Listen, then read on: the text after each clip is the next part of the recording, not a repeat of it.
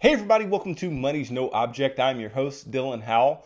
This is episode number 114 of our YouTube channel and podcast, and I could not be more excited to continue sharing with you guys personal finance topics that I think could be useful to you in your long-term financial journey.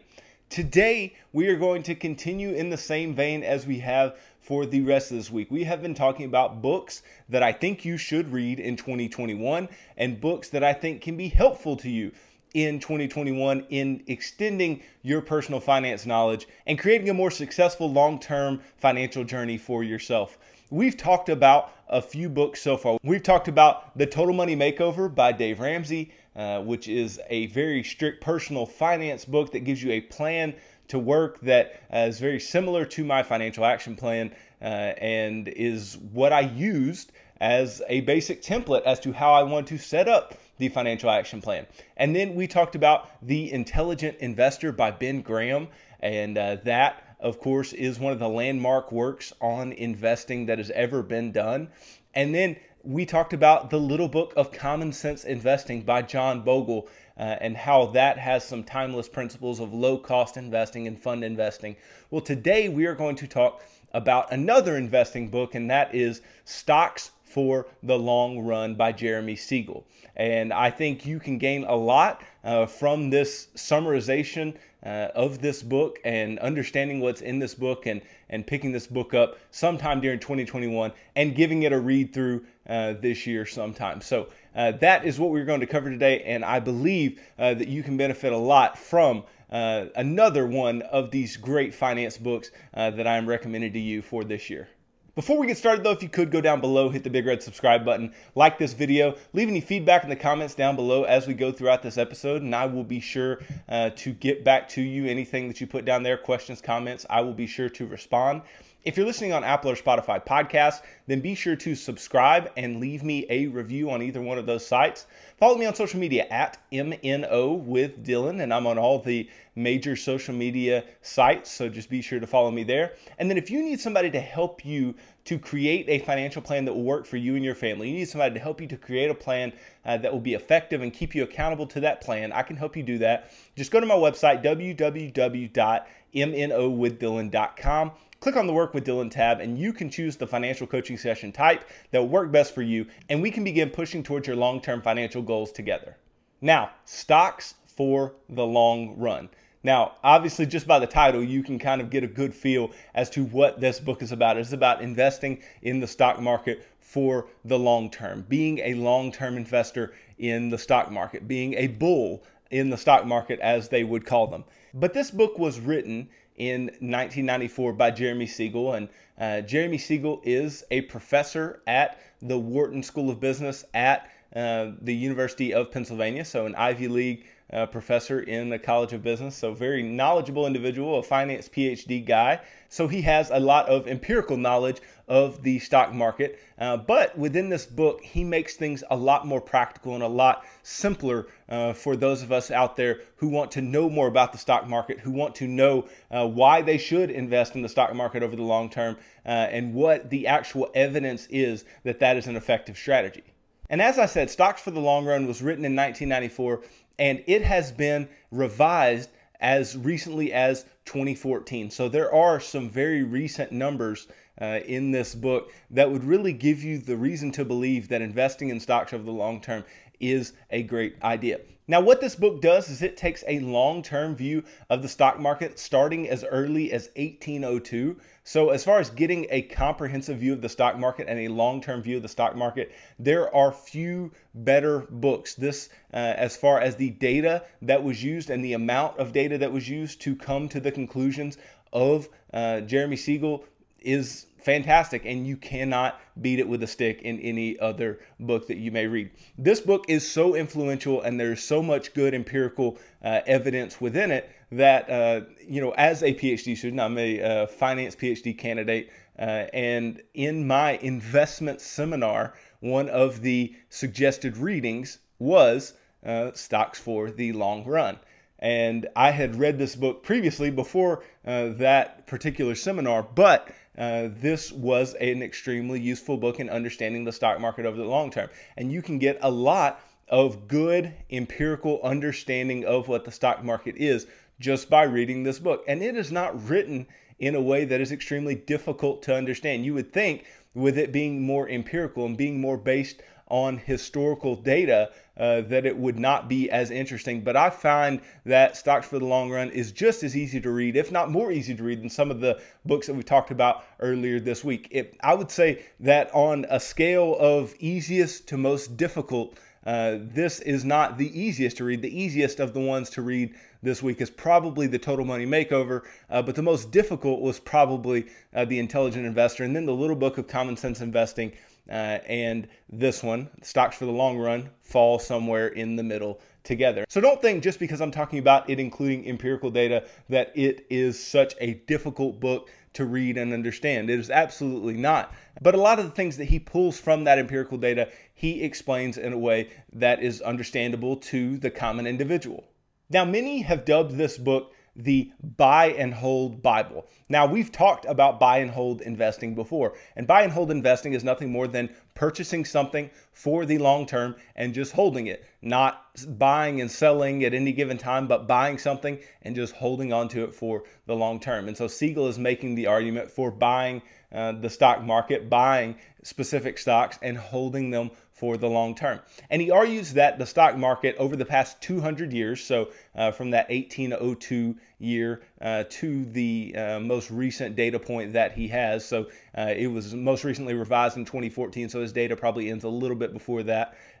He says that the stock market has averaged 6.5% to 7% a year after inflation. So we're talking about real returns. And for those of you who don't know what I mean when I say real returns, obviously all returns that you get are real, but anytime that you receive some type of return, inflation, whatever the inflation rate is eating away at that return systematically. So what that means is that this 6.5% to 7% is not the gross annual average return of the stock market over that 200-year period. It is the after you take inflation into account, the real return. And so obviously the gross return would be greater than that. We know that. We know that the gross return is closer to a 10% number. And Siegel makes an argument in this book that based on what the equity risk premium has been, so this equity risk premium is nothing more than the return on the stock market less the return of the treasury bond, typically the risk-free treasury bond, meaning the shortest maturity treasury bill. So if you take that difference, that would be the equity risk premium. And he makes an argument that the equity risk premium has been quite high and that you should expect that over the next few decades that you see lower returns, lower equity risk premiums, but still enough to say that over the long term, you should be invested in the stock market and you should be buying and holding over the long term. So within this book, there are a few different ideas that he does cover, and I want to talk about each in a pretty succinct way here, but I want to talk about each of them just so you understand what you can find within this book. The first is the verdict of history. So he's looking at stock and bond returns since 1802, as I've been talking about. He's looking at risk, return, and the coming age wave and perspectives on stocks as investments. And obviously what this is going to do for you as a reader is give you a better idea of history. And as I've told you over and over and over, is that history can help us to understand the future. Understanding what has happened in the past in the stock market can help us to understand what is going to happen in the future of the stock market. I've talked about stock market crashes and how if you will examine stock market crashes, you will have a better idea of what to do when the next stock market crash is to come. And that's not to say that everything is going to look the same. That is not to say that everything does look the same or that you can do the exact same thing and it will work the exact same way. That is not what I'm arguing at all. What I am arguing is that things rhyme. And what I mean by things rhyme is that events, even though they may not be exactly the same, they can be extremely, extremely similar. And if you can use the past as some gauge for the future, you can understand what is likely to occur in the stock market over the long term, over the next 10, 20, 30, 40, 50, 100 years that you may be invested. If you're invested for 100 years, then I need to get on whatever diet plan that you're on because obviously you're eating the things that'll keep you alive. But investing for the long term. And when I say 100 years, it could be for your children. It could be for your heirs. It can be investing for, a foundation into the future if, you have the money to do that type of thing as well. And so understanding how stocks work over the long term can inform your use of the stock market and can inform how you choose to invest and the long-term viewpoint that you use in order to invest. Now, then, of course, within this book, Siegel also just talks about stock returns. So he talks about the returns of the averages, the dividends of the averages, because obviously that makes up a substantial portion of returns. He talks about earnings because, as said in Bogle's book, The Little Book of Common Sense Investing, obviously what you're receiving as return is dividends and the earnings of the company. That is what is going to inform your returns. And he also talks about investor sentiment, large stocks versus small stocks, value stocks versus growth stocks, because obviously we've talked before about diversification. We've talked about these different types of companies that you can purchase. He talks about the Nifty 50, which is an older concept, but the Nifty 50 being a group of 50 companies that was a real big thing, 60, 70 years ago, a real big idea, the Nifty 50. Then he talks about taxes and stock returns, and as well as international or global investing. And so he's talking a lot there about the diversification of stocks and the different types of stocks that you can purchase and what you should expect from purchasing different types of stocks over time.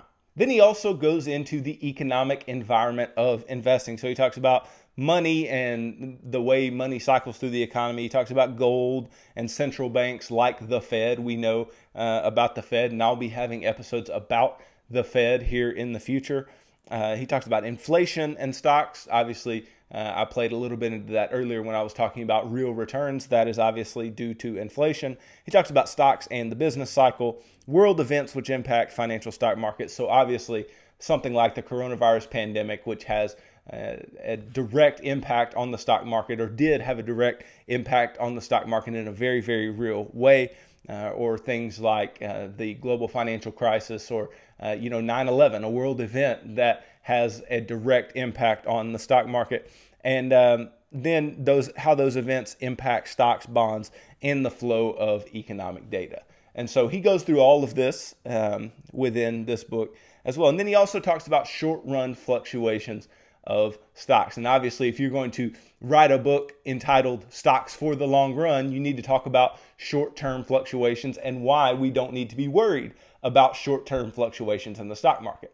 And so within this short-term mindset that he's going to talk about, he talks about index futures, he talks about options and spiders, he talks about the market volatility and the stock crash of October 1987. That's Black Monday. We've talked a bit about that previously. He talks about technical analysis, investing with the trend, so investing along with the herd, along with the group. And then he talks about calendar anomalies as well. And so these are some things like the January effect, where people, tax loss sell, which we've talked about previously. Really recently, we've talked about tax loss selling and how in January, a lot of people will pick up positions again. And so January will typically have really good returns. So that's a particular calendar anomaly. So he talks about some of those as well.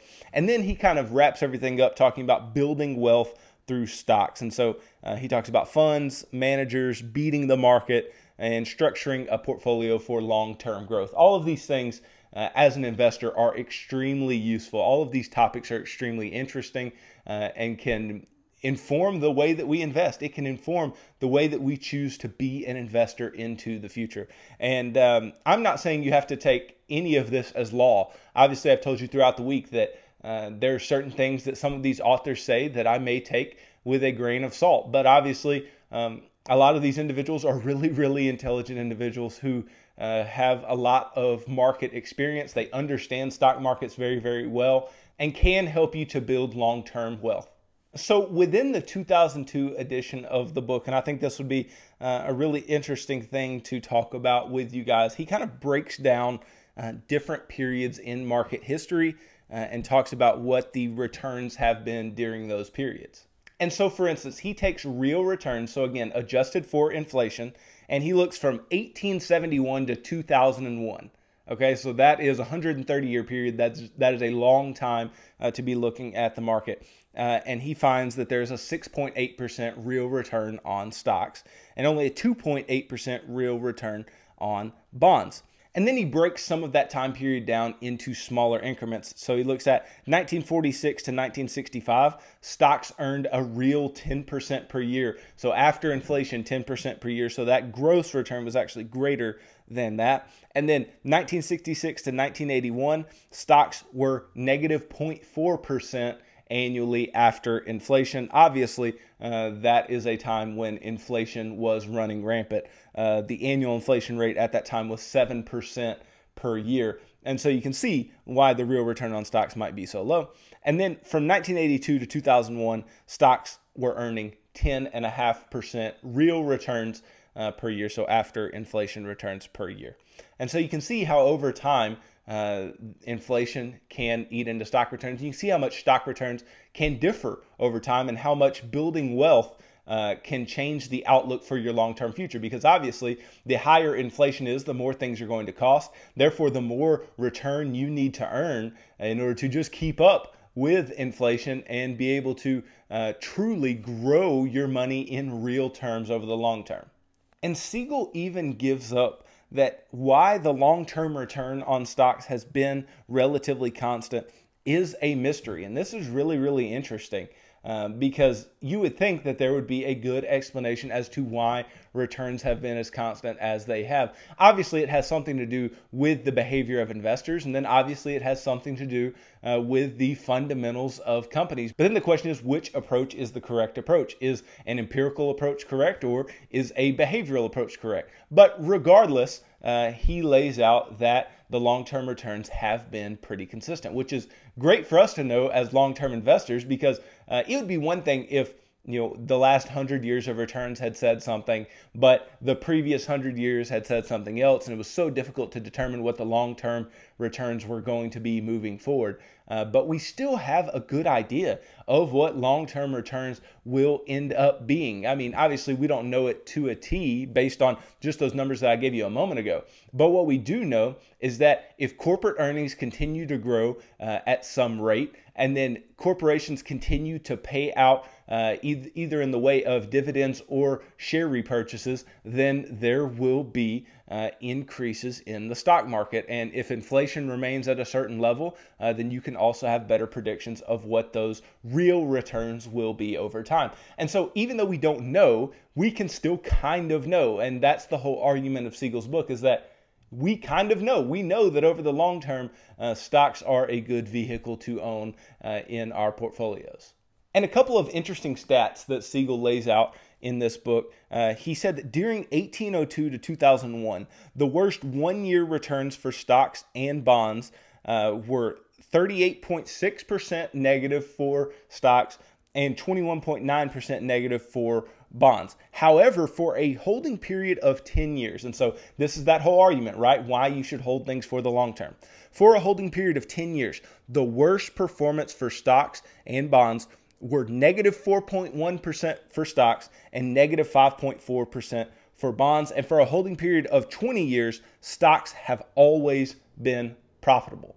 So if you are in your 20s, 30s, 40s, even 50s, and you are going to continue investing for the long term, why would you not purchase stocks? If you know that stocks have always been profitable over 20 years, if you know that stocks have been all but always profitable over 10-year periods, then why would you not own them? Why would you not own stocks for the long term? And that is Siegel's argument. Now, Siegel is a huge bull. He just came out a day or two ago and was talking about that there is a way for the Dow to get to 35,000 this year. And as we've seen, I mean, the Dow's currently over 30,000, and at being over 30,000 to get to 35,000, we're talking a pretty substantial increase. We're talking about 16 to 17% in the stock market that must be earned this year, and that is a very bullish outlook given the bull years that we have had behind us.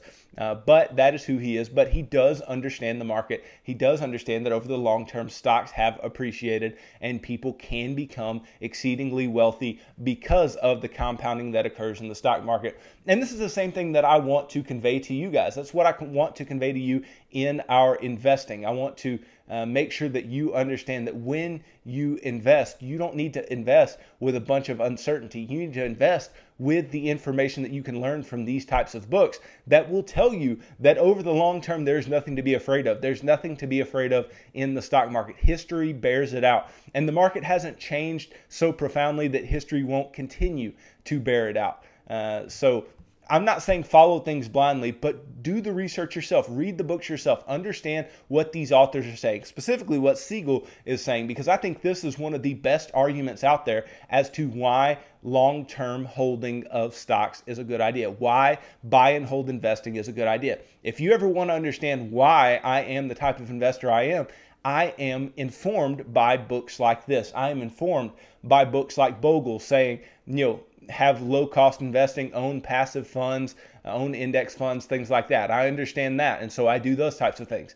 I also understand Siegel when Siegel's saying hold things for the long term. Don't buy and sell. Buy things and hold them and hold them and hold them and hold them.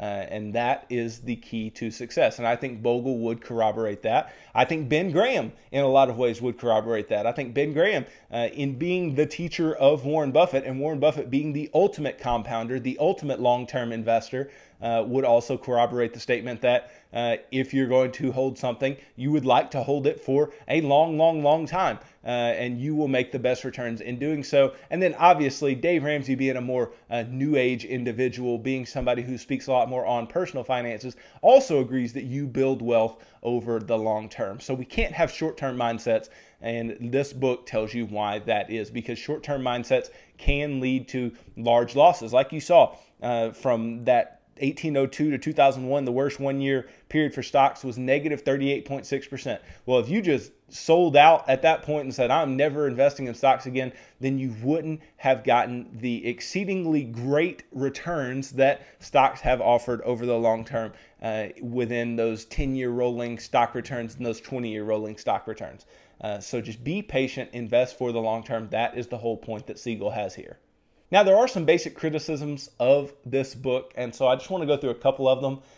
None of them make me not believe what Siegel's saying. I definitely believe what Jeremy Siegel is saying, but it is good to know that there are a couple of detractors because typically that means you've written something good. So some critics argue that the book uses a perspective that is too long to be applicable to today's long-term investors who in many cases are not investing for a 20 to 30 year period. Now, that is a decent argument, but in order to not be investing for a 20 to 30 year period, then you're probably up there in age. I mean, even as a 50-year-old, most individuals are living into their late 70s or 80s at this point anyway. And so if you're still in your 50s, you still have, 20 to 30 years that you are going to live. And if that is the case, then, having a stock allocation that is going to be held over the long term is a useful thing to have. So this is a decent argument if you are really up there in age, but most people do have 20 or 30 years to invest, whether they think about it, whether they understand it or not, because retirement is not an end date for investing.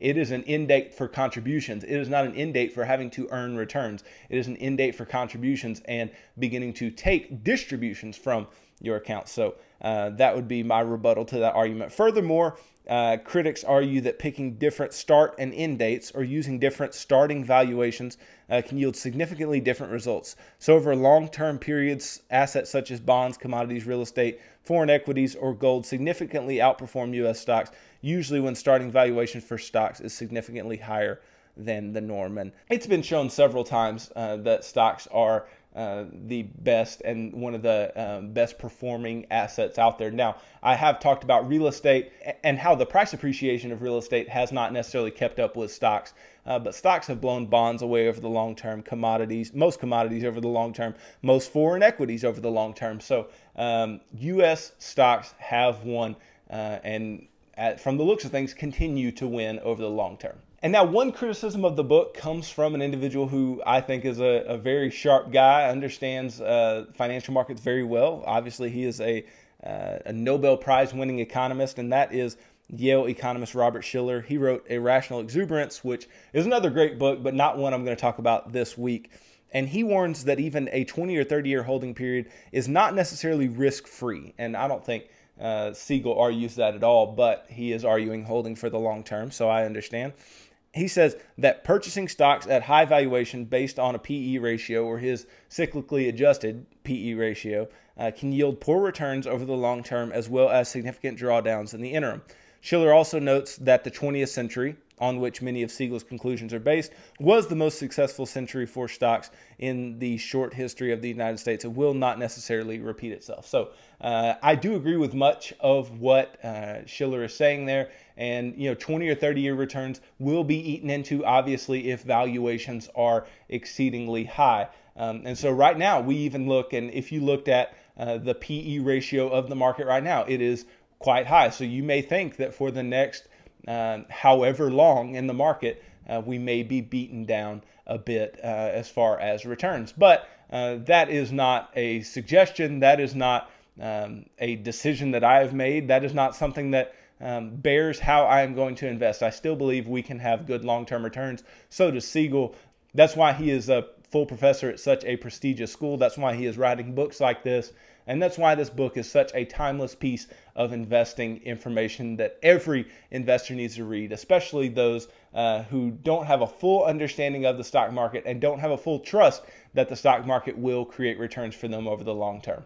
Thanks for watching this video, guys. If you could go down below, hit the big red subscribe button, like this video, leave me any feedback in the comments down below if you haven't done so already. If you're listening on Apple or Spotify podcasts, then make sure to subscribe there and leave me a review on either one of those platforms.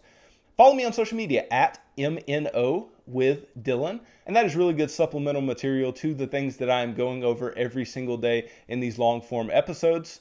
And then if you need somebody to help you create a financial plan that is specifically tailored to you and to help you stay accountable to and walk through that plan, I can help you do that. Just go to my website, www.mnowithdylan.com. Click on the Work with Dylan tab, and you can choose the financial coaching session type that would work best for you, and we can begin pushing towards your long-term financial goals together. So tune in tomorrow as I talk about the last book that I think you should definitely read in 2021 to inform your personal finances and to inform your investing. And that book is The Most Important Thing. It is literally called The Most Important Thing by Howard Marks. So you should read that book, and we're going to talk about why in tomorrow's episode. So thanks for tuning in to today's episode of Money's No Object. I'm your host, Dylan Howell. God bless.